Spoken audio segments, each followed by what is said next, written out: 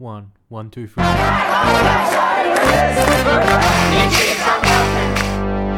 Hello and welcome to the people-powered Green Left podcast, where we give a voice to the 99% and not the big corporations. If you think this project is important, please consider becoming a supporter today. Now, on to our latest episode. Welcome everybody today to this 8th episode of the Green Left Show. I'm Alex Bainbridge. Today we're going to be discussing the rule of law.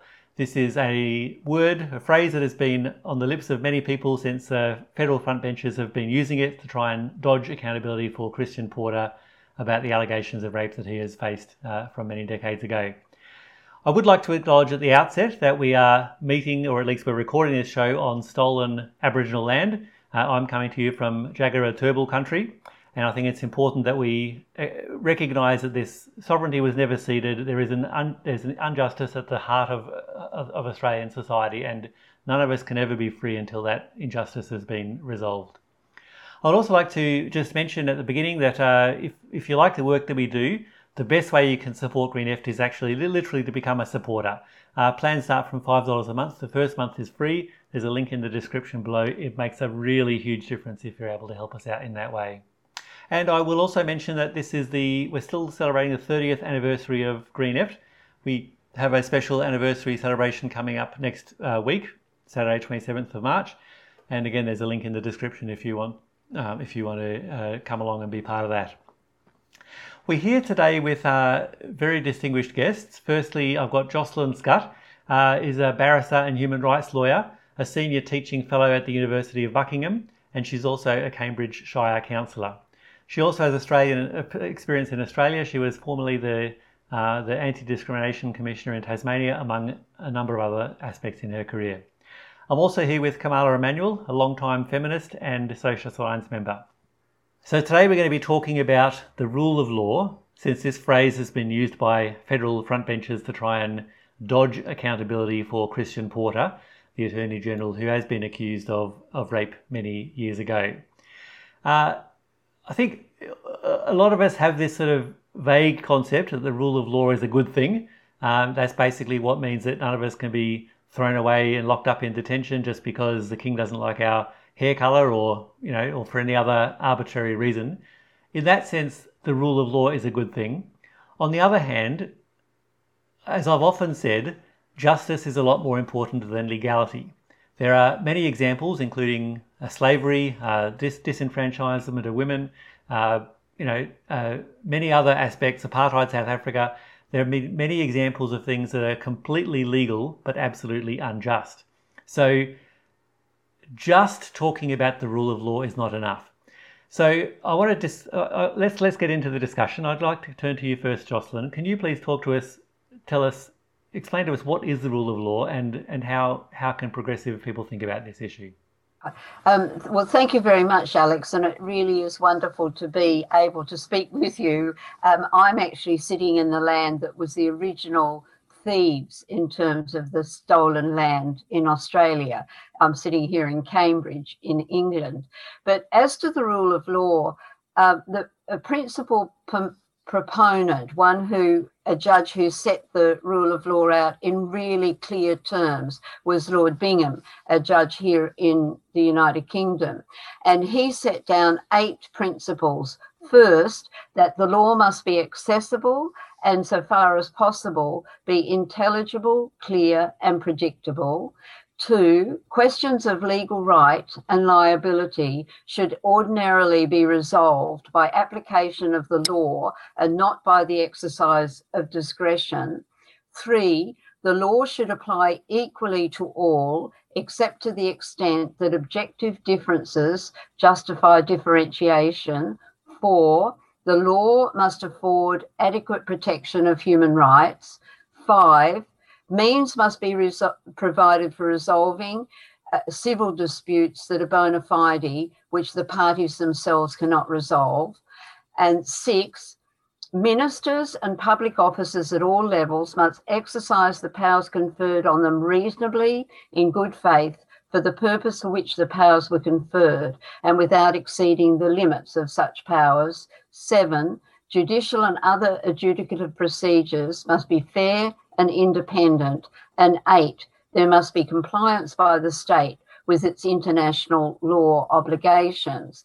And if we think about situations that can arise in government, and I'm not speaking about any specific case, what we would see is that if matters do arise where, say, a public official is accused of having engaged in some activity that might be viewed as criminal or as unfitting of somebody in public office, then I think the principles that seem to me to apply are that questions of legal right and liability should be resolved by application of the law and not by exercise of discretion. So one would say, I think on that a Prime Minister, for example, shouldn't simply exercise discretion and say, I'm not going to allow an inquiry to take place if the inquiry were proposed.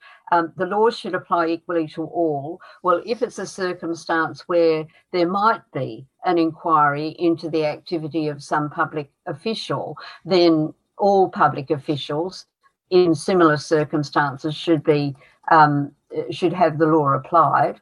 And there needs to be adequate protection of human rights. One might say that human rights are not infringed by holding an inquiry that is one that is open to public view, that is run in accordance with due process and those principles of non-biased tribunal, etc. And then judicial and other adjudicative procedures must be fair. Well, as long as an inquiry was run in accordance with fairness and independence, then I think that should really apply. So it does seem odd to me in particular circumstances, speaking in no circumstance in particular, but where it was said that the rule of law would be breached by holding a public independent inquiry that was fair. To say that that's breaching the rule of law seems to me to be contradicting the rule of law. Do you want to make any general comments, Jocelyn, about how you think Western governments like Britain and Australia, how closely do they adhere to the rule of law? And I guess I'm thinking about the areas where government processes sometimes fall short. If you look at Australia, the issue, say the inquiry into banking, it was clear that there were problems with banking, and this has been clear from the 1980s. I appeared in many cases with clients who had been treated unfairly by banks and other financial providers, and it was really clear. There are rules about unconscionability in terms of bringing people into financial transactions such as guarantees and mortgages, and where these are not explained properly to them, then of course one can make an argument that the conduct of the bank or the finance provider has been unconscionable. And yet in Australia, the government was dragged, in colloquial terms, kicking and screaming into that inquiry into the banks, whereas they should have said immediately, this is a matter of public concern. It is a matter where there are many cases going through the courts where the banks are alleged to have acted improperly, unconscionably, and many cases that have gone through the courts where that has been determined by the courts, and therefore it is appropriate to have a public inquiry. But as I say, it took a very long time for the federal government of Australia to accede to that. And in this country, in the United Kingdom, there are allegations that contracts in relation to the coronavirus, personal protective gear, for example, have been let without the proper procedures being followed, and yet there's no inquiry, and there's been a notion that there shouldn't be an inquiry on the part of the government. Well, those two instances seem to me instances quite clearly where governments are not adhering to the rule of law, where they're in fact ignoring it and ignoring it blatantly until, as I said, in Australia, eventually the government was pushed into having that inquiry. Then, of course, one has the inquiry, the government has the inquiry, and what happens to it? Is anything done with the outcome, with the results? And that also is not consistent with the rule of law, to hold an inquiry and then to simply ignore the recommendations. So the reason why the Australian Federal Front Bench are so enthusiastic supporters of the rule of law over the last 2 weeks is that they wanted to try and shield Christian Porter from any sort of inquiry. I understand, Jocelyn, you don't want to speak about the specifics of that case. So I'm going to turn to Kamala, because I want to ask you about what your thoughts are about the hypocrisy of this passionate defence of the rule of law, especially in relation to how it's breached in relation to refugees, Witness K and others. Kamala, do you have any comments about that, plus the rule of law more generally? Yeah, I do. So I think hypocrisy is really the thing that does leap out at me, because there are so many instances where, yeah, it would be really good to have the rule of law. It would be really good to have the Australian government subscribe to the rule of law and practice it. I would love to have seen, at the time when Australia joined the war of aggression against Iraq, and the United Nations didn't initially sanction it, I would love to have seen the rule of law be applied that says you don't wage wars of aggression. And still to this day, John Howard, everyone in the government who supported that war of aggression, and it continues today, none of them have been charged or convicted or, held to account in any significant, meaningful way. Then it's also against international law to kill civilians in a theatre of war. When this has recently been exposed, the best the government could come up with was bleating about China being mean to them in a tweet. And, I know some of these things are now going to go to court, and hopefully there will be some prosecutions. But the idea that it's only going to be prosecutions of the people down the lowest rungs of rank in the military, rather than those who ordered them, those who turned a blind eye or encouraged acts potentially. I mean, I don't know who's at the top of all this, but are they going to face justice? And when you wage a war of aggression, that in itself, as I said, is its own crime. So it's no surprise when other war crimes follow. Then it's against international law and Australian law to have there be, arbitrary detention and torture. Australia's great friend, the United States, carries out, according to their own accounts, torture at Guantanamo Naval Base. And when has Australia ever criticised that, or when has it called into question Australia's military partnership with this perpetrator of abuse? And there's many other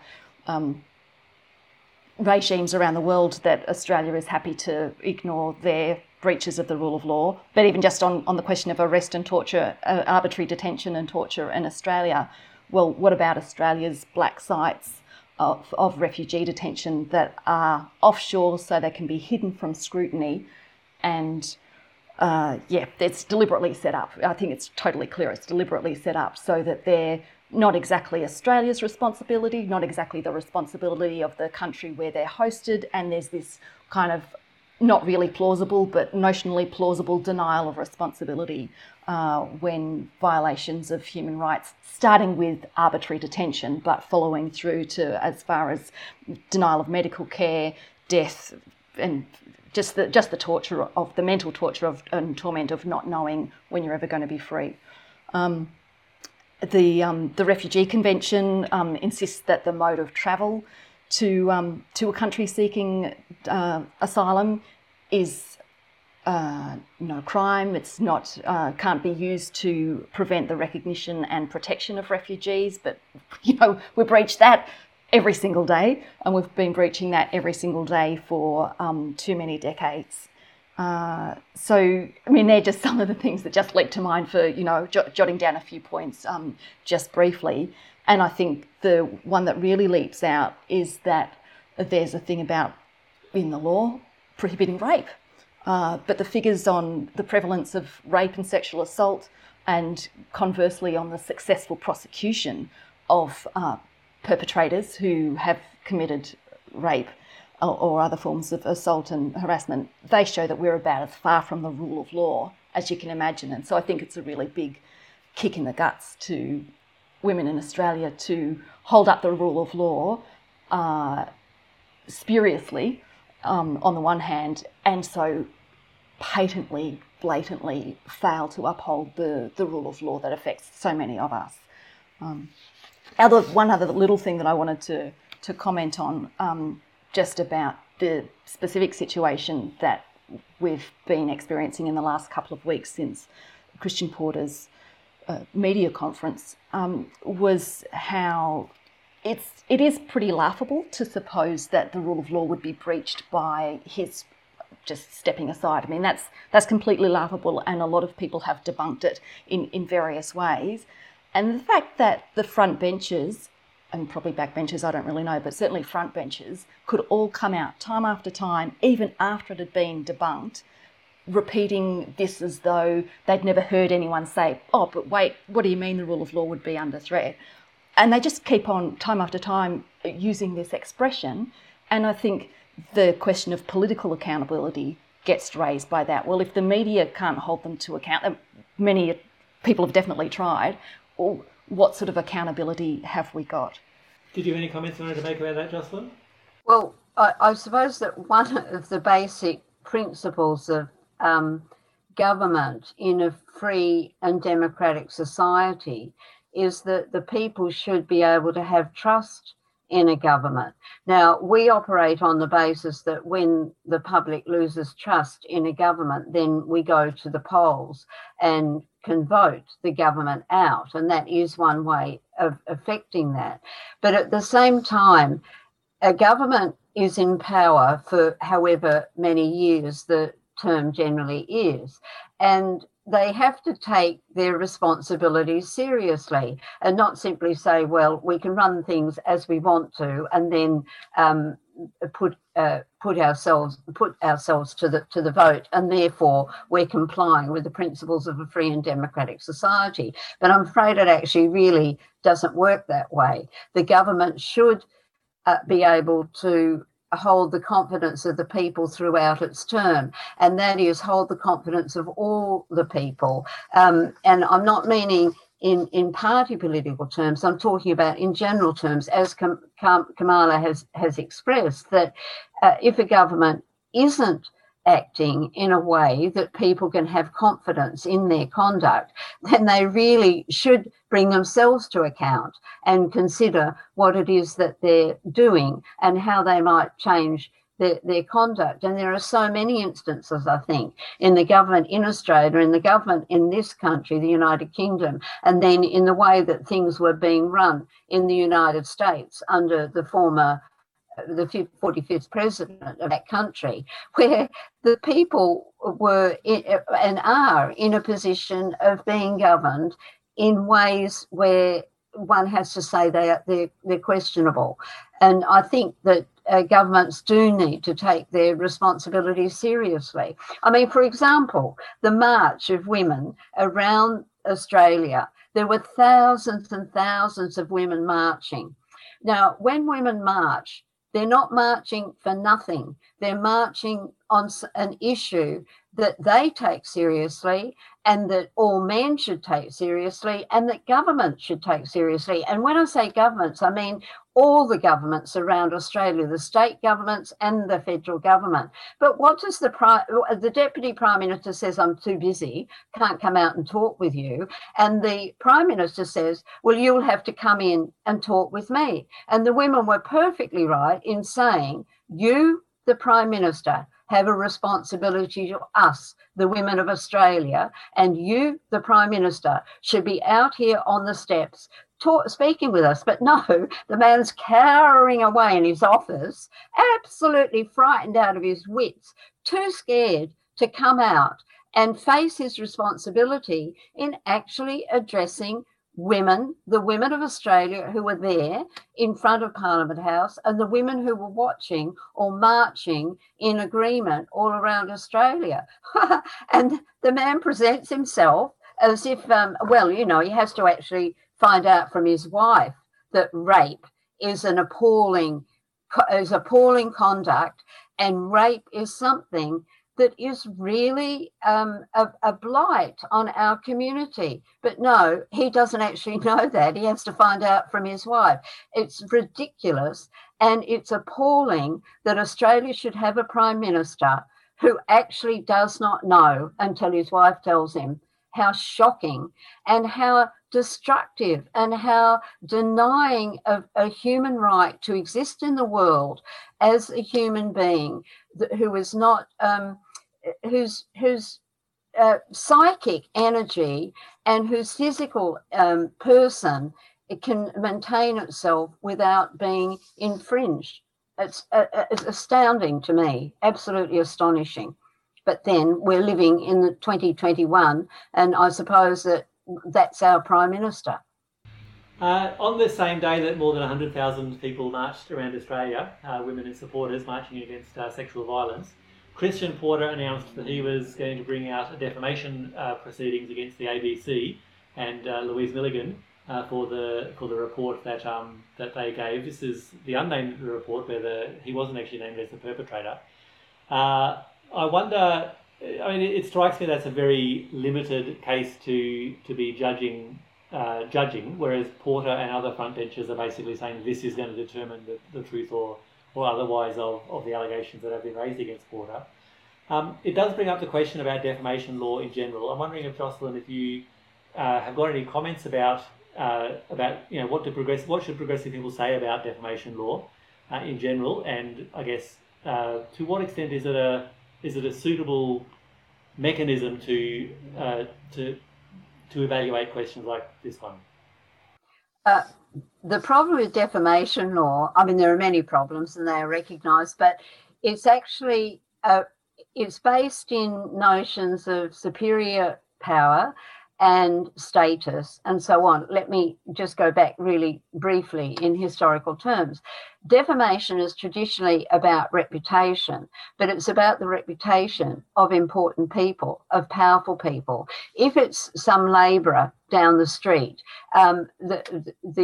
traditionally there would have been a notion that they don't have a reputation to protect. It's only important people who have reputations, but also they wouldn't have the money to launch a defamation action. That's number one. Number two, traditionally, in regard to women's rights, a woman was able to sue for defamation because her sexual status has been drawn into question. If she'd been called a prostitute, for example, or a whore, but she didn't have a reputation apart from her sexual existence. And so it was sexist as well. Defamation law definitely is sexist, and there's still remnants of that in the law.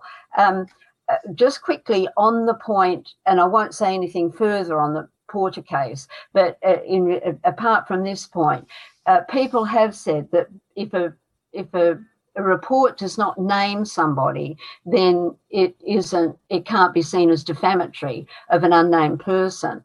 There's a really good case on this. It's a Northern Territory case where women had said that Indigenous Australian women were being raped by Northern Territory police, and some members of the Northern Territory Police Force issued defamation proceedings, and the determination there was that there were so many Northern Territory police that it really was not an actionable defamation case, because there were too many to actually identify any as those about whom the publication to whom the publication related. Now, in an instance where there are only a few people who could possibly be identified, then not naming the person, this is just my view, in not naming the person is not a reason for saying that the defamation action is somehow therefore not properly founded. But that's all I'll say about the Porter case. But in relation to defamation generally, it has been held by the Australian High Court that because it's an issue of free speech, defamation is a how can I put it? It's a stopper on free speech. And what the Australian High Court has said is that although free speech is not specifically referred to in the Constitution, in a free and democratic society, there must be an implied right of political speech in the Constitution. And there have been a number of cases on that. One where a Minister of the Crown was alleged to have been using his role as immigration minister for allegedly as a money-making enterprise, and that was held to be political speech because it was about it was a free speech in the context of Australia being a free and democratic society, and therefore not defamatory. In another one, Stevens case, there were a number of members of parliament who went on a trip overseas and were alleged to have acted in a profligate manner and should not have gone, and the money was being spent poorly, etc. And it was held that that was political speech, and therefore it was not defamatory. It could be said in a free and equal society. And then the famous case is Lange, David Lange, who was the Prime Minister of Aotearoa, New Zealand. And there the allegation was that the Labor Party of Aotearoa, New Zealand, when in government, had come to be improperly under the influence of large business interests, such as those who were making large donations to the Labor Party, campaign funds. And David Lange was the Prime Minister at that time. And it was said that he had permitted big business donors to dictate government policy. He'd allowed public assets to be sold to some of those donors in repayment for their donations. He'd abused and was unfit to hold public office. He'd permitted a debt incurred by his party in the election campaign to be written off by awarding a government contract to a creditor, and that he was corrupt and deceitful, and that he'd accepted gifts of shares and profits on share trading from a leading business figure and had permitted that figure to set up a share trading account on his behalf. Now, when you look at all those cases, they're all about effectively about business and about money and about people in office allegedly abusing office in relation to monetary matters. That's what those cases have been about. I was actually thinking about the Profumo case in the United Kingdom, which was, I think it was in the 1960s, and John Profumo was the Minister for Defence at the time, and it was alleged that he had had an affair with Christine Keeler, who allegedly at the same time was having an affair with a Russian attaché who was alleged to be a spy. And he said in Parliament that it was untrue. Now, it did turn out to be true, and he eventually resigned. But I was thinking that if that had been published and he'd taken a defamation case, which way would the court have gone? Because would it have been seen as political speech? Because whenever anything sexual arises, there's this notion that it's about private life. Now, in that case, I think it would have been seen certainly as free speech should have been, that the report should have been able to be made and would not be defamatory because of the role he had as Defence Minister, and the sexual matter went directly to his role as Defence Minister. But the point I'm making is that as soon as sex comes into anything or something matters sexual, then there can be an implication that it's about private life, and therefore it's not a matter of political speech. I think it's an interesting question. And in saying this, I'm not saying anything about current matters before the court because, of course, one's precluded from doing that. I'm referring specifically in this instance to the John Profumo matter because my mind went to that one to think, how would that have been dealt with in defamation terms? This week we've seen a New South Wales police representative make the ridiculous claim that there could be a consent app And I mean, there are many reasons why I think that's a silly suggestion, but I think one thing about it is that there is no way you could imagine this would be used other than as a defence for the perpetrator. And so, Commander, I'm wondering if you've got some comments about that, and I guess particularly in relation to how this relates to the defamation case, like to what extent is this a defence of a perpetrator, alleged perpetrator, and what does that, what does that mean? I guess that'll be the introduction to our discussion about how the legal system should deal with these questions of crimes of sexual assault. All right. Well, just to start with the app, I was watching a segment of the media conference when it was put out there. I don't know if it was just a thought bubble that was clearly just a brain fart or how well thought out it was. But the words that he used were something along the lines of, and we find that the law isn't very good for perpetrators and victims. And I just thought, yeah, well, that's really telling that the first person on your mind, I mean, I'm not really, anyway, whether it was just by fluke, but anyway, the first person who gets mentioned is the perpetrator. And to me, it is, the idea that an app could be useful just feels very connected to the idea that you want to protect perpetrators, because how could you just imagine that someone's put their code into an app or done whatever it is, that means that whatever happens after this, it's all agreed to. I mean, I think it's laughable. And I did want to just actually go back to comments that Jocelyn was making a moment ago about fitness to hold office and free, like political speech and allegations. The Attorney General, let's just say in general terms, the Attorney, well, just very recently, there was law put in place about family law. So the family law as a freestanding, the freestanding family court has just been abolished. And this is something that was pushed forward by the Attorney General. Is it too much to imagine that the fitness of the Attorney General to make a decision about something that profoundly affects women, that's called into question by someone against whom allegations of a sexual nature of misconduct have been raised? And I think just more generally, it's definitely clear that the holders of high public office need to be held to a higher standard of of accountability than other people. So in the question of as far as the allegations that have recently been made, the presumption of innocence and the rule of law in that sense of presumption of innocence, that's not kind of being raised by calling for an inquiry. Whether someone has committed a crime, that's not going to be interrogated. I mean, it's the possibility for that has gone, and so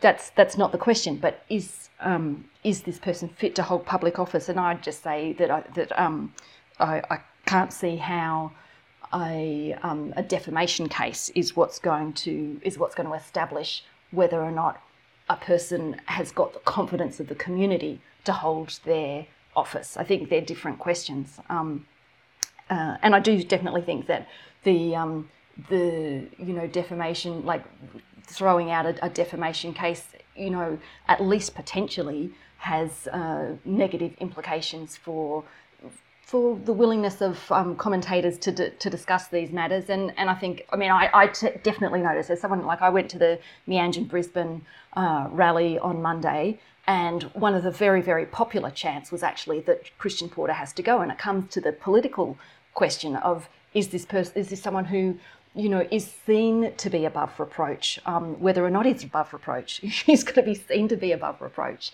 has got to be seen as someone who we can have confidence in, understands the seriousness of these questions. And so it's the confidence of the community that is at question. And I noticed that in the reporting that I saw that night and the next couple of days, the call for Christian Porter's resignation or to be stood down, it didn't feature in the reporting on the rallies, even though it was a huge feature of the rally that I attended. I want to turn to you, Jocelyn, and I guess discussing the question of rape and sexual assault and how the legal system deals with that. To me, I think, and I guess I'm especially asking your opinion in general as a feminist lawyer. It seems to me very apparent that the legal system is not very good at dealing with these questions. When you look at the figures of the estimates of the number of assaults that take place, the number reported is very small. The proportion that are prosecuted is smaller again. The proportion where the prosecutions are successful is also, is even smaller again. So it feels to me, it doesn't feel controversial to say that the current legal setup is not adequate for protecting the rights of women or victims who are victims of these sort of crimes. So I'm wondering, Jocelyn, if you've got any comments about how the legal system currently does deal with these questions of rape and sexual assault, and what improvements could be made to make that better. Well, women have been concerned about this issue for centuries. There's no question. It's not a new thing. And at the end of the 19th century, women were concerned about rape in marriage, for example. And so we come forward into the 1970s and 80s when the women's movement was absolutely hot on this issue. And I, together with two colleagues, drew up the Well draft bill on on rape and other sexual offences. And that became how can I put it, a basis for changes to the law in New South Wales. It was considered in the Northern Territory. All around Australia had impact in Aotearoa, New Zealand, in the United Kingdom, in Canada and Fiji and so on. But we're still in the same position of the issues that are being raised now are the issues that were raised back in the 19th century.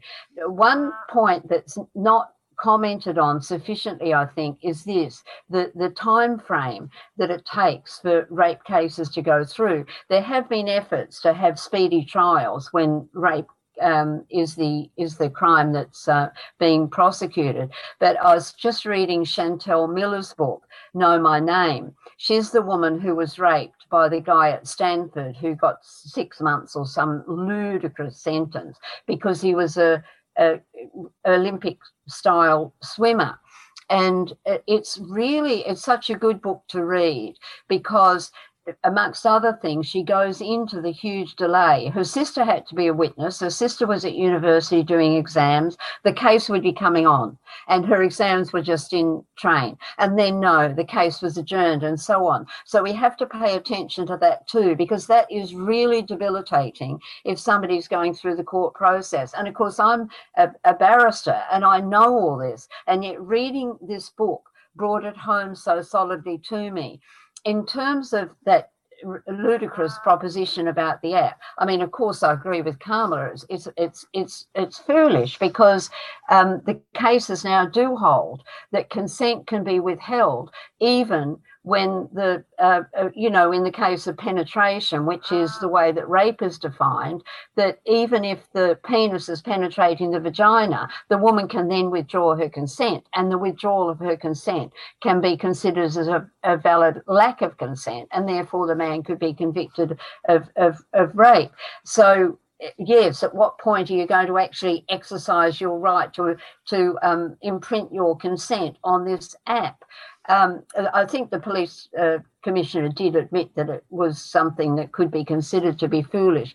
I think we need to relook at this whole area yet again. But one of the problems is the judges and it's the barristers, and they really have to take responsibility for their conduct. The prosecutors who do not pick up on issues on the conduct of the other side and do not object, judges who allow things to go through to the keeper that shouldn't, when the defence counsel is questioning in a harassing manner or raising questions that are really irrelevant, and that's still going on. It's still going on. Louise Milligan's book, Witness, is testament to that, and other people who've done research into it.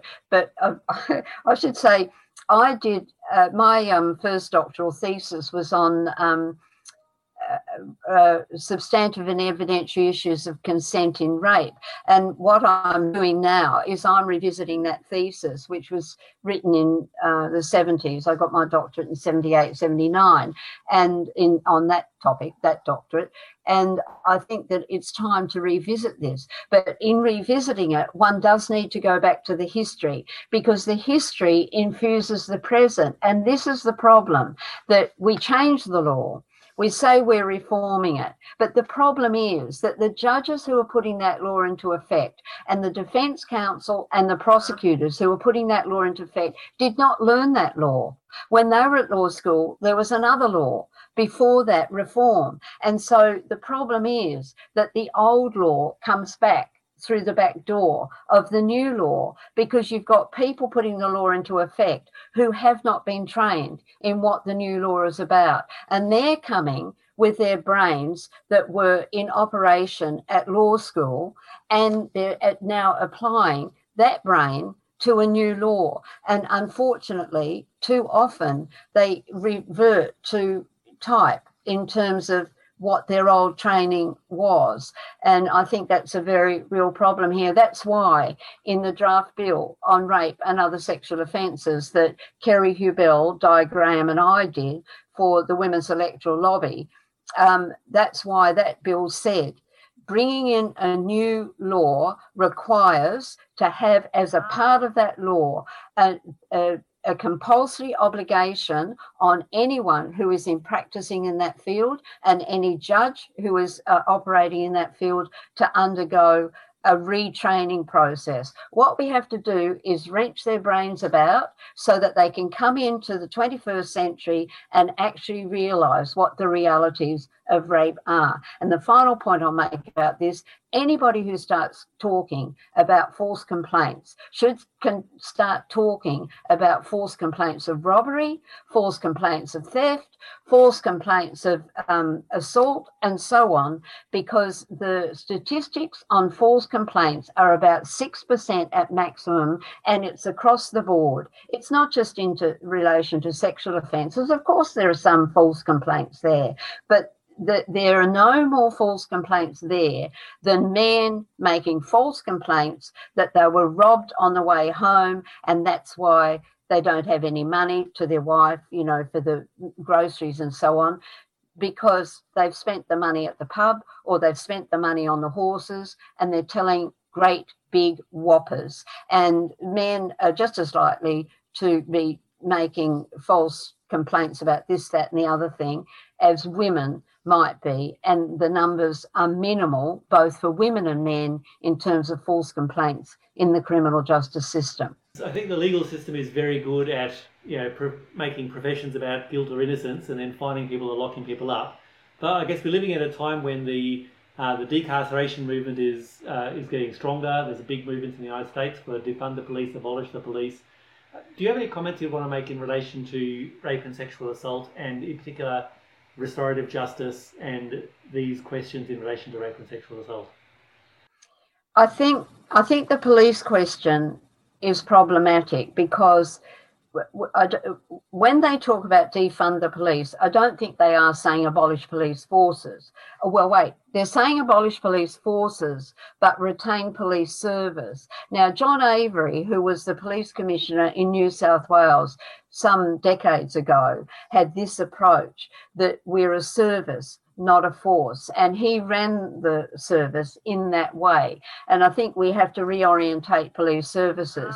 The scenes on Clapham Common were shocking. And I cannot believe that a police force was so absolutely even lacking in PR that when women are demonstrating peacefully about the fact that a woman had been allegedly murdered, and the alleged perpetrator, the man who was being held in prison, was a police officer. So you've got police officers coming out and visibly, in my opinion at least, assaulting women who were simply saying, we have a right to walk on the streets at night, at day, at any time, and not to be subjected to assault. And here are the police in my view, is that I looked at it and it seemed apparent to me that there were assaults going on, and it wasn't the women assaulting the police, it was the opposite way around. But I think there we need to reorientate the police as well. I think we need a decent police force, but when there are complaints against the police, they have to be dealt with externally. They can't be dealt with internally. In this country, every complaint over a particular period that related to race discrimination was simply, wasn't taken seriously. They weren't proceeded with. They were dismissed. And we can't have that, because it's nonsense to suggest that there's no sexism, there's no racism, etc. in the police force. There's racism and sexism in the world, and no institution is immune from it.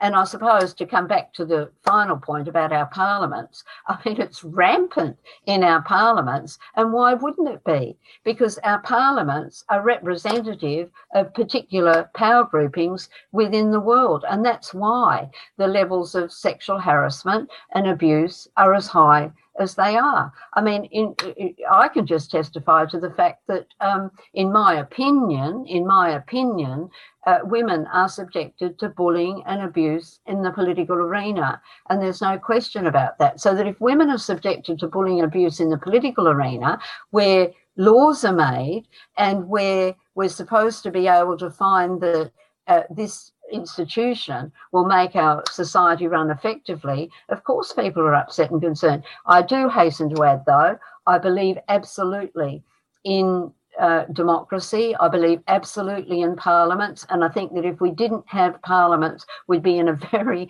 poor state, worse than we are. We just have to make sure that they operate in a way that is fair and just and according to the rule of law. That's where the rule of law needs to be applied, in the parliaments of this country, the United Kingdom, and in Australia. Rule of law also should be the subject of some information and training, at least to the Prime Minister of Australia and to others in Australia who are pronouncing upon the rule of law in a way that is not consistent with what the rule of law is at all. Back to school, every one of you. Thank you very much, Jocelyn. So, Kamala, we'll turn to you now. What comments do you want to make about how the legal system should deal with rape and sexual assault? Well, I think just following on from what Jocelyn said, there's a lot of change that could be made just at the level of retraining judges, having clear consent in the legal system about, well, what does constitute consent and so forth. Also, those processes that Jocelyn alluded to of not, not making it so hard. But I think at the core of it, there are a couple of things. There's also just the question of, in society as a whole, having a clearer understanding of the importance of believing women. And I actually think that one of the huge things that is going on now is this movement with this slogan, "Believe Women." And I think it's potentially incredibly powerful, because if at the level of the judges, the police, if the kind of gut feeling is, oh, she was asking for it, or oh, she's probably not telling the truth, if there remains that assumption kind of woven through the institutions of power, then those unconscious biases will be there. So we can reform the laws and have, formal training. But I think the loudest voice is coming from women as a whole, saying, you've just got to believe us. When we say this happened, you've got to believe us. And I think that the likelihood that that's going to I think that that's got a very powerful potential role to play in this kind of revolutionary movement of trying to change our institutions across the board. And I think that we probably need to look at other solutions than just the criminal justice system, because Jocelyn knows a lot more about evidentiary principles than I'm ever going to, but we all can understand that someone has to be presumed innocent until proven guilty, and there is a conflict between that and a basic general assumption that we're going to believe women. And in the criminal system where you're going to take away someone's freedom potentially if you can prove, beyond reasonable doubt that they've committed rape. You do need to have a higher level of proof, and so you do have to have, the case has to be argued and so forth. But surely we can also have some other complementary system where criminal liability might not be established, but where there can be repercussions, where there can be some form of accounting, holding to account, that can mean things like, well, you don't get to occupy a position of power, you don't get to be a spokesperson for an organisation, you don't get to basically cash in on or otherwise benefit from abuses of power. And where we can say, well, look, it doesn't have to be, the burden of proof doesn't have to be as high because the consequence isn't as high, but it's still real. And I think what a lot of women, do face all these hurdles and the horror of the thought of going to court and arguing their case and being ripped to shreds. So yes, the ripping to shreds has to stop, but we probably need some kind of a parallel system where there's still some version of accountability that can satisfy women's need for justice. Because at the moment, especially what's going on in Parliament now, well, if it can't go to a criminal proceeding, well, what are we left with? Oh, not my problem, says the Prime Minister, basically. So I think there need to be these parallel mechanisms, and I'm thinking also of the kind of parallel mechanisms that are being experimented with and established actually in the Kurdish-led revolution in northern Syria, which I think can teach us more, and I'll happily talk about that in a sec if you want to go down that path. Well, I think actually it would be good to talk about the question of restorative justice and the current demands, defund the police, etc. And I guess in particular, the criminal justice system is very much focused on finding a punishment or whatever after a crime has been committed. Surely one thing we also need to talk about is how do we actually prevent these crimes from happening in the first place? Yeah, these are very important questions, and I think I really welcome the opportunity to talk about them. So, because it's true. I think one of the things about lock 'em up and chuck 'em away for good has in mind that there are people who are just beyond any form of capacity to change, and that is definitely true of some people. And there's definitely a role of keeping the community safe by locking up people who are unable to safely live with the rest of us.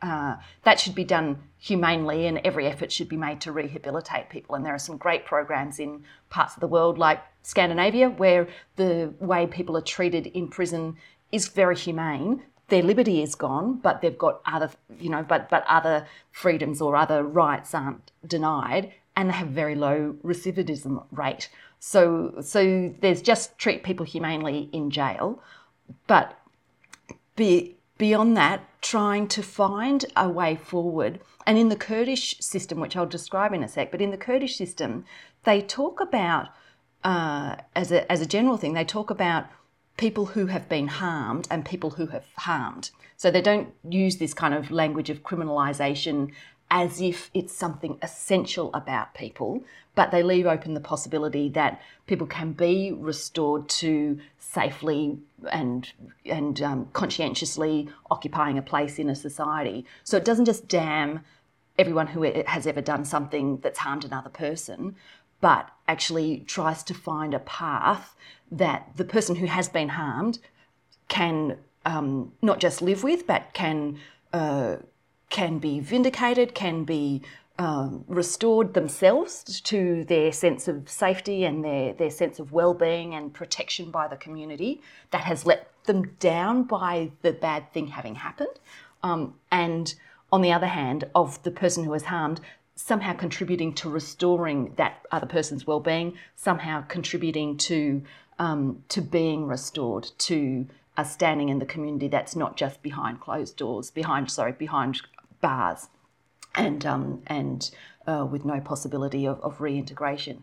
And the way that they've done it in this revolutionary moment, and I think we need to be thinking about revolutionising everything. And one of the things that the Kurdish-led revolutionary movement in northern Syria has done, they've set up parallel women-led institutions and women-only institutions in every part of society. So it's the education system, it's journalism, it's the trade unions, it's the cooperative movement, it's the healthcare. So across the board, they've set up in parallel to the mixed institutions and the councils that are the decision-making bodies, have women and men in them. But in parallel to all those aspects of society, from decision-making through to civil society, how people live, parallel women-only institutions. And so in the judicial system, in the justice system, there is a parallel women's-only tribunals. Now, the most serious crimes are still tried in the court system with judges who are trained in the law, but many of the conflicts in society, many of the complaints are able to go to courts, and anything that affects women goes before women. And I think that has a huge potential to institutionalise the idea that we believe women, as well as to bring to bring a restoration, and in a society where rape culture is still prevalent, even though we're having this wonderful moment where rape culture is still prevalent, where failing to believe women is still prevalent, institutionalising women's led and women's only organisations, I think is at least something that we need to examine. I'm not saying that we have to do it, but I think we need to look at it and see what can we get out of it, for an Australian context. Certainly trying to devolve things to local community participation is a critical part of it, because our feminism has to break down all the barriers, all the glass ceilings. It has to establish a new way of looking at women, a new way of our relating to each other. But I think as part of what it's got to do, it's got to also deconstruct these quite alien and alienating institutions that aren't good for men either, actually. Like the majority of men who go to court, the majority of working class men, the majority of Indigenous people, the majority of people of colour, the majority of women, the majority of us who go to a court find it quite an alienating, freaky, scary kind of experience. What if we did have local, more devolved community control with principles that we adhere to? And it'd have to be definitely in the context of a society that's on the move in all sorts of areas, that's moving towards trying to find justice across the board, including and importantly justice for women.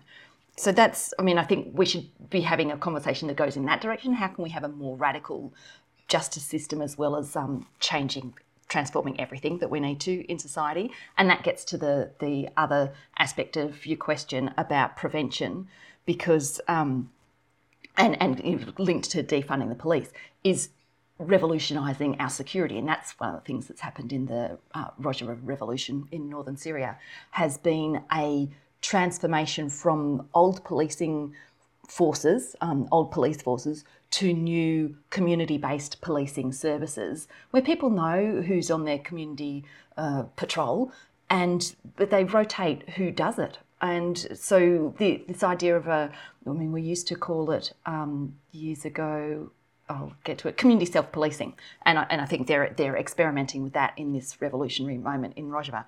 And so defunding the old police service that is racist, it's sexist, it's permeated with, and it's definitely, plays a role in oppressive class relations as well. Like there's all these things that are wrong with the way our existing police forces are, basically support the status quo, support the positions of power, whether it's racial or gendered or class-based. And so, let's have something that actually moves to a new form of policing where the community's involved. And then the further step is just not waiting till bad things happen, but proactively working on respect in every area of our lives. And we do have to revolutionise every institution. And I think the fact that at the same time that the Parliament has been dealing with allegations of rape and sexual harassment, at the same time also coming forward have been the revelations about the way young women are assaulted and harassed in schools. And this is an echo of the young women who came forward in the universities several years ago to point to the culture of toxic masculinity on university campuses, and even just in the last week, just the New South Wales Rural Fire Service. So I think over the coming weeks, I hope that more and more women see that this is our moment and stand up and speak up about other institutions. I'm a doctor and I forgot to mention the medicine as an institution. Like, there are just so many of these institutions. So we need to put under the microscope all the institutions, and in our education, across the mass media, across everything, be starting to put forward images and have conversations about what it means to respect women, including in that, of course, what consent really looks like, and just trying to build those individual forms of responsibility as well as the structural change that needs to happen. Thanks everybody for that. Thanks to Jocelyn Scutt and to Kamala Emanuel for joining us here today. Thanks everybody for watching this video and or listening on podcast. Obviously this is available on video on YouTube. It's also available on podcasts. You can find it all at the Green Left website, greenleft.org.au. But if you're getting this podcast on Apple Podcasts or whatever else, we'd love to get a review or comment, thumbs up on the video or wherever you're seeing this video, wherever you're seeing this show, please give it a thumbs up. And if you're in a position to become a Green Left supporter, as I said, the link's in the description. We'd love to have your support. Thanks everybody for joining us. I hope you got a lot out of this episode. To continue producing shows like this, we need your support. Consider becoming a supporter for $5 a month, sharing this show on social media, and submitting your own stories. You can do all this at our website, greenleft.org.au.